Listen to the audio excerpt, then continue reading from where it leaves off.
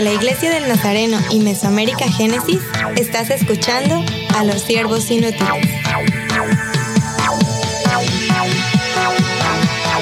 Saludos y bienvenidos al podcast de los siervos inútiles. Estamos aquí otra vez y qué lindo, hemos disfrutado episodio 100, recuerden el aniversario, y también ustedes han escuchado en este último mes ya otros 2 episodios donde hemos resumido o hemos sacado ciertos momentos claves de los 100 episodios, ¿verdad? Espero que les haya gustado esto y estamos muy complacidos ahora para estar otra vez como siervos, como un grupo, y hasta tenemos un invitado. Pero primero debo presentarnos. Entonces, yo soy Scott Armstrong y a mi izquierda, Natalie Franco. Hola a todos. A su izquierda, el reverendo José Luis Acevedo. Dios le bendiga. ¿Por qué estabas riéndote? No sé. Y la persona con más risa es Emily Armstrong. Y lágrimas. Saludos. Y a mi derecha, Suje Barón. Bendiciones. Y el invitado que tenemos aquí, un gran amigo, de hecho discípulo nuestro en muchos sentidos y también pastor de jóvenes en nuestra iglesia local. Bueno, debo decir también, presidente de jóvenes aquí en el Central de Dominicana. Tienes muchos títulos, Esteban Juan. Wow, gracias. Para mí es más que un placer. A la verdad que gran introducción. Y estoy muy alegre de estar aquí con el equipo. Durante mucho tiempo he estado escuchando los episodios de Siervos Inútiles Podcast. Y hoy es más que un privilegio estar aquí en la cabina, que desde aquí se ven todos más bonitos. Hasta todo el equipo y los colchones tan profesionales aquí, ¿verdad? Bueno, vamos a estar hablando de algo que me ha motivado más que casi todas las cosas este año. Es un evento que se llama Misión Sin Límites. Pero antes de hablar del mero evento, del programa, y tenemos la coordinadora aquí, Suje Barón, pero también quiero preguntar, ¿qué es Glocal?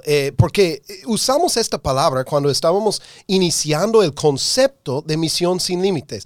Qué raro suena la palabra. Algunos hasta han dicho, te equivocaste, no sabes deletrear ya global o local. ¿Qué es entonces? Esto es una iniciativa de Misión Global. Esta palabra es una palabra combinada. Es la palabra global con la palabra local. Entonces quiere decir local. Fue interesante para mí realmente y un desafío poder entender que tomar de lo que es global, tomar la visión global del evangelio, lo que el evangelio representa, su expansión que es inmensa a todo el mundo, traer esa visión y traerla a tu localidad, traerla a tu barrio, traerla a tu sector, a la parte urbana de tu país. Para mí fue interesante. Entonces, esta palabra, glocal, quiere decir global y local, unido, traerlo lo grande, entrarlo en tu comunidad, poder entrar la visión en tu comunidad. Por supuesto, el evento de Misión Sin Límites fue glocal. Vamos a explicar en qué sentido adelante. Pero esta palabra, el concepto glocal, yo creo que más que solo un programa, más que solo un evento de algunas semanas, ¿por qué es importante que seamos glocales o tenemos un concepto glocal como iglesia? Bueno, yo recuerdo cuando estábamos hace mucho tiempo, en el año 2020, cuando empezó esa cosa como la pandemia global, lo que es COVID-19. Yo recuerdo en nuestra oficina de misiones globales que la oficina regional no es tan grande y consiste de 3 personas, que se llama Scott y Emily Armstrong y Suje Barón. Y estamos hablando de lo peor que puede pasar si todo para en la misión, si todo para en misiones globales, si todo para en Génesis. ¿Cuál es lo peor que puede pasar? Y después de estar como hablando, ni por como 10 minutos, empezamos a decir, si no estamos movilizando personas para desarrollarlos como misioneros, podemos de verdad tener como un lapso en personas quienes estamos mandando como misioneros de la región Mesoamérica. Y no quisimos hacer esto porque muchas veces tenemos 4x4, todo el terreno, tenemos Proyecto Pablo, tenemos Jóvenes en Misión, estamos movilizando mucho. Y no quisimos no ofrecer algo a nuestra gente durante un año completo. Y ya les digo que parece que para quizás 2 años, este año 2021, no se ve tan diferente aunque hemos pasado la página, ¿verdad? Entonces empezamos a soñar y Sujei empezó a tomar una visión mucho más grande en tener esa misión sin límites, porque empezamos a decir, bueno, la iglesia sí está movilizando. Estábamos escuchando historias de la iglesia haciendo proyectos de compasión, haciendo proyectos de evangelismo, pero dijimos, ¿qué estamos haciendo nosotros como misiones, como misioneros? Y por eso nació la palabra otra vez, que es una palabra muy vieja, la verdad, local, pero empezamos a decir, ¿qué podemos hacer cada país localmente, pero unido con una visión que es más global? Sujei, cuéntanos un poco del nacimiento entonces de este evento. Bueno, y entonces estando en esa reunión en la oficina, ¿verdad? Abrumadas. Eras una vez. Después de tantas horas de pensar qué podemos hacer, qué hacemos, cómo nos movilizamos, cómo continuamos con la misión, ¿verdad? Solo me llegaba a mi mente esta palabra: la misión de Dios no tiene límites. Aunque no veía cuál era la forma, no veíamos cuáles eran las estrategias apropiadas, porque ustedes saben, en todos los países estábamos llenos de restricciones. Entonces, ¿cómo hacíamos esto sin exponer a la gente? Pero a la vez sabíamos que era un tiempo muy urgente donde la gente necesitaba el evangelio, necesitaba ser ministrada. Entonces, pues empezamos a soñar, ¿verdad?, en cómo podemos nosotros movilizar a nuestras iglesias desde sus sitios. Y empezamos a ver que la gente quería, incluso en este tiempo tuvimos más personas interesadas en ser parte de estas actividades, y empezamos a soñar con este proyecto que es una oportunidad misionera muy nueva, totalmente diferente. Normalmente trabajamos con proyectos masivos, movilizamos cantidad de jóvenes e impactamos comunidades o ciudades. Entonces, este proyecto se iba a ver totalmente diferente en grupos pequeños, porque sabíamos que no podíamos exponer a las personas. Y en base a esta necesidad de ministrar a las personas, pero también de seguir movilizando a la iglesia y de tener a muchas personas con llamado misionero, pues creamos esta estrategia o este plan, donde grupos pequeños de menos de 10 personas se iban a movilizar en sus áreas locales, en su misma ciudad, con no tanta distancia y con mucha seguridad. Iban a trabajar en las necesidades de su propia área. Entonces, esta es la parte, ¿verdad?, global y local, viendo que el reino de Dios necesitaba ser predicado con urgencia en este tiempo de pandemia, de desesperanza, pero a la vez estar compartiendo, visualizando las necesidades cercanas. Y esto era algo como totalmente diferente. Normalmente pensamos, ¿verdad? Ay, las inundaciones en Honduras y en Nicaragua, y me quiero ir a Medio Oriente. Pero ahí donde estamos podíamos hacer algo. Entonces ahí fue como surgió el programa. Muchos de nosotros estábamos en el entrenamiento antes. Quiero escuchar de Esteban y también Natalie. Ya hemos escuchado de la parte local, ¿verdad? Cada uno... Mira, tuvimos sitios en México, pero el ministerio fue diferente en cierto sitio de México que en Puerto Rico, o quizás en Costa Rica, o aquí en Dominicana. Algunos hasta tuvieron que posponer o adecuar todo, ¿verdad? Ajustarse 100%. Pero ¿en qué sentido? Esto es muy local, esto es contextualizado a la necesidad de su país y de su ciudad. Pero ¿en qué sentido fue esta actividad global?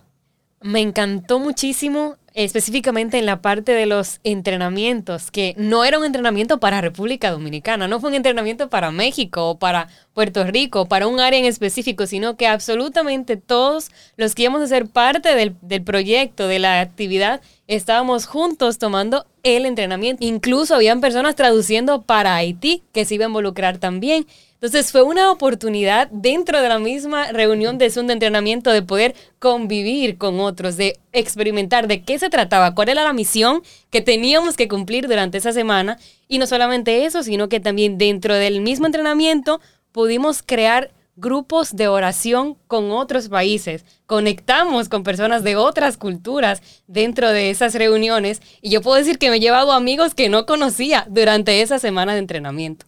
Y yo hasta me asombraste, Natalie. Yo estaba acompañando a los hermanos de Puerto Rico y de repente en el Zoom que ellos tenían durante Misión Sin Límites apareces tú. Ahí estoy yo.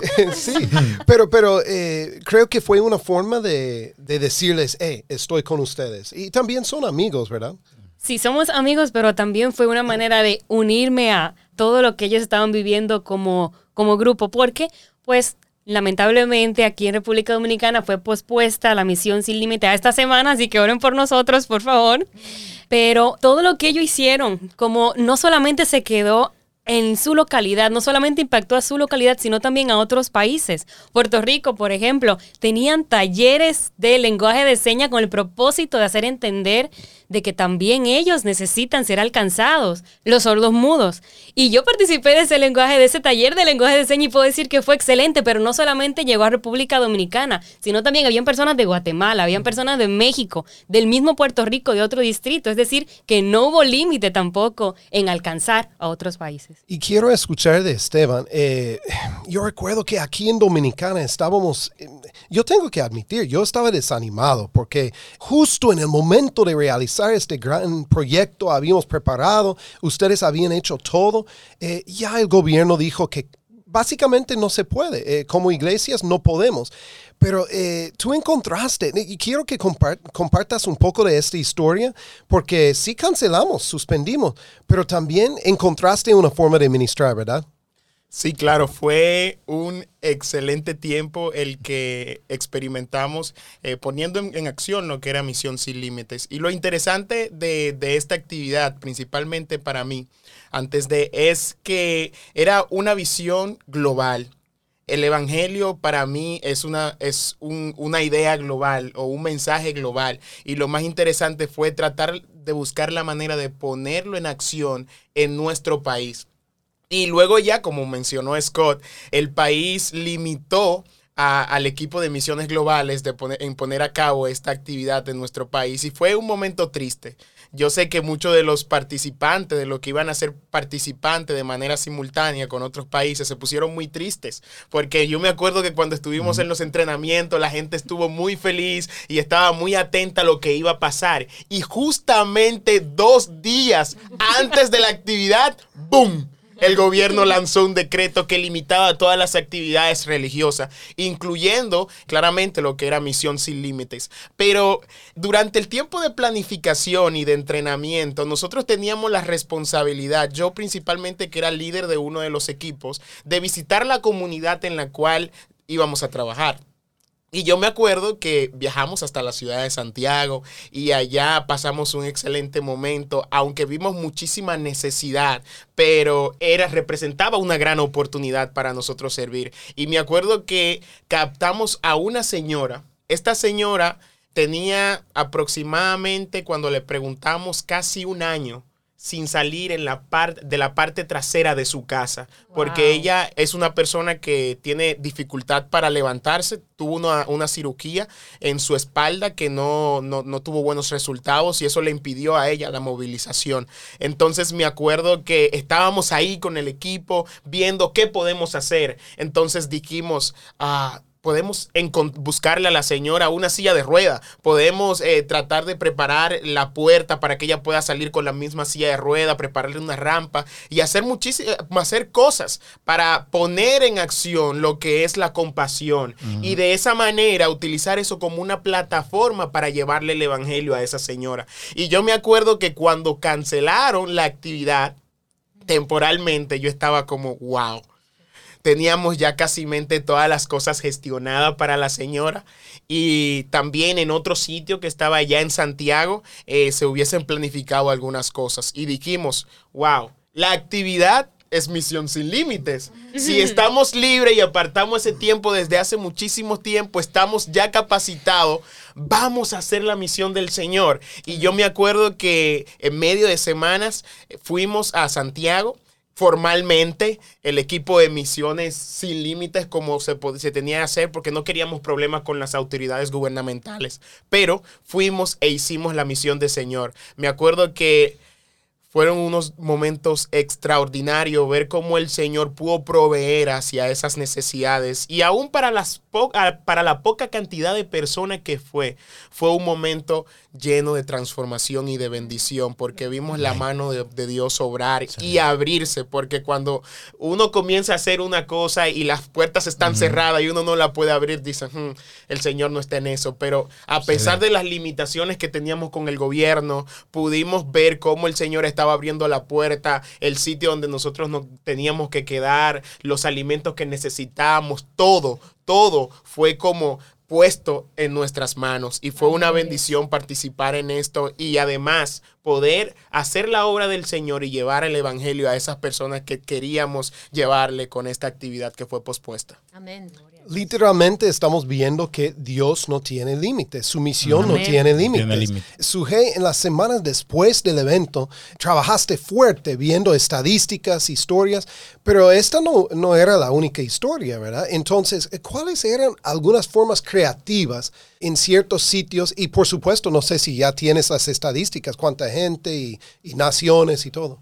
Sí, fue un tiempo pues bien bonito, ¿no? Normalmente nos enfocamos en los sitios que enviamos misioneros, pero teníamos muchísimos sitios, teníamos 10 países trabajando, teníamos más de 200 participantes, teníamos más de 35 sitios, entonces saber, escuchar, leer, ver fotos, porque una de las recomendaciones o parte del entrenamiento fue que los participantes nos enviaran la información, lo que estaba sucediendo, testimonios, fotos, porque queríamos, ¿verdad?, provocar esta experiencia global y que los demás pudieran ver lo que estaba sucediendo en otros países simultáneamente. Entonces era demasiado las historias de transformación que teníamos. De hecho, comercial aprovecho, pueden visitar nuestra página de Global Misiones. Ahí tenemos toda la información de testimonios, imágenes, videos de lo que Dios estuvo haciendo allá.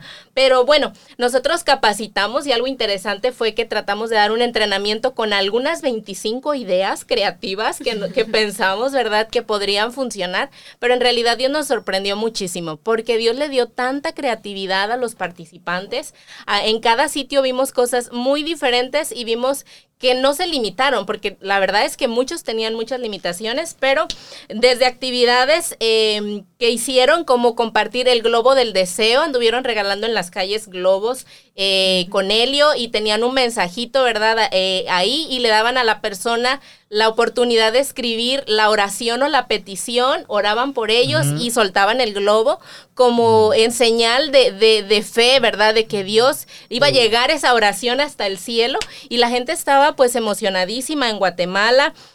También utilizaron la ruleta de colores, llevaban algo grandísimo que llamaba la atención, como algo dinámico, como juegos en los lugares, y la gente estaba jugando. Tenían en México, hicieron juegos de mesa diseñados para los hogares, como había muchas restricciones en esa ciudad.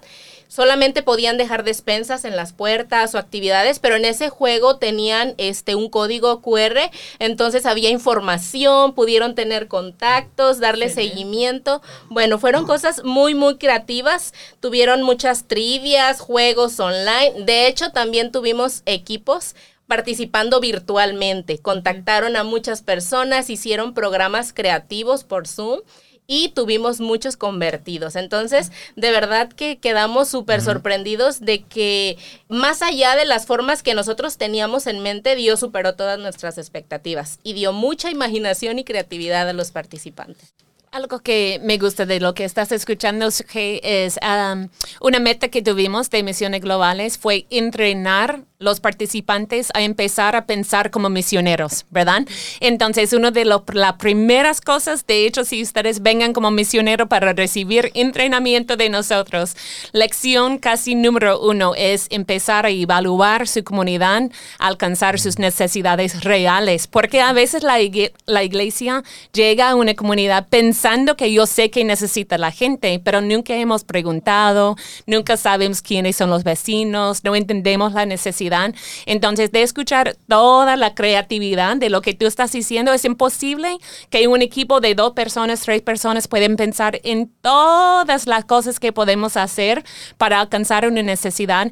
Pero les digo, igual a lo que Esteban está diciendo, de conocer la señora, ¿verdad? Y saber, bueno, qué es lo que se necesita. Podemos regalar una comida a cualquier persona, ¿verdad? Pero ellos alcanzaron una necesidad solo porque ya habían visto antes. Entonces, hay muchas cosas de éxito de Misión Sin Límites, y algo que a mí me encanta escuchar es que ya hay más de 200 personas quienes han recibido un entrenamiento misionero de cómo empezar a pensar como misiones, ¿verdad? Lo que veo también es que se sembró la palabra.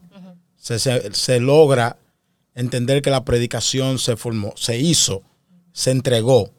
Y los participantes fueron impactados y recibieron esa experiencia misional que ellos necesitaban. También veo que aunque en República Dominicana no se hizo por el asunto de la pandemia, también tú recibes ese bálsamo de que en otros lugares hubo un efecto importantísimo de lo que se estaba haciendo a nivel global con Glocal. A mí me impactó demasiado también ver los testimonios de los participantes. Ahí tuve la oportunidad de poder compartir con ellos, con algunos de ellos, luego de ya pasada la semana, 5 días, que fue lo que tuvieron, ni siquiera una semana. Y escuchar de algunos que decidieron ni siquiera quedarse con esa semana, sino que yo quiero hacer más. Escuché un testimonio que de verdad que a mí me tocó demasiado el corazón, de un joven que conocí cuando fui a Puerto Rico, al COM. Y él se involucró con el campamento de orientación misionera. No quería hacerlo, pero luego se involucró. Y luego nos contaba que él quería involucrarse más, así que decidió integrarse a una JNI, pero no se quedó ahí, sino que también participó en Misión Sin Límites. Y ahora nos dice que él quiere tomar de las ideas que tomaron en Misión Sin Límites y llevarla a su iglesia local. Él quiere tomar la idea de comprar zapatos para los necesitados en las calles, las personas que trabajan ahí en los semáforos, y quiere que sea un ministerio en su iglesia local. Y eso a mí fue, muero aquí. O sea, de verdad que me llenó de tanta alegría escuchar esto. Así que yo creo que no fue solamente un impacto para aquellos que recibieron de la palabra, que recibieron las bendiciones, sino de los mismos participantes en ir y en capacitar y en ayudar y en servir. Amén. Nuestro ministerio es movilizar la iglesia. Tenemos cada año docenas de oportunidades misioneras. ¿Qué hacemos en medio de una pandemia? Honestamente, estábamos tristes, desanimados al inicio de la pandemia hace un año. Pero también Dios empezó a cultivar esto en nosotros. Otras iniciativas hemos logrado también, pero una de las más importantes fue esto, Misión Sin Límites. Y recuerdo que el texto que usamos lo tomamos de Lamentaciones. No es por casualidad tampoco, ¿verdad? Lamentaciones, como iglesia evangélica, no somos buenos en lamentar, ¿verdad? De hecho, algunos he escuchado que no, Cristo vive, entonces no debemos nunca estar tristes y todo. Pero hay un tiempo para el cristiano para decir, este año ha sido duro, hemos perdido diferentes cosas.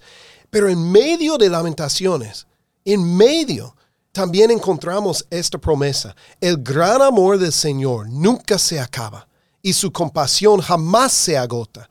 Cada mañana se renuevan sus bondades. Muy grande es su fidelidad. Amén. Gloria a Dios. Amén. Eso es de versículos 22 y 23 de capítulo 3. Lamentaciones. Si ustedes leen, hay mucho ahí donde van a decir, estoy deprimido después de eso, ¿verdad? Pero si ustedes están viendo, tal como en el último año, mucho puede desanimarnos. Pero también comprobamos que Dios estaba actuando, moviéndose, y su amor no se acaba, su compasión no se agota, su misión no tiene límites. ¡Wow! ¡Aleluya! Si quieren leer, tenemos muchos artículos, tenemos reportes, tenemos videos que hemos publicado. Emily, ¿dónde pueden encontrarnos para seguir con nosotros aquí en Siervos Inútiles?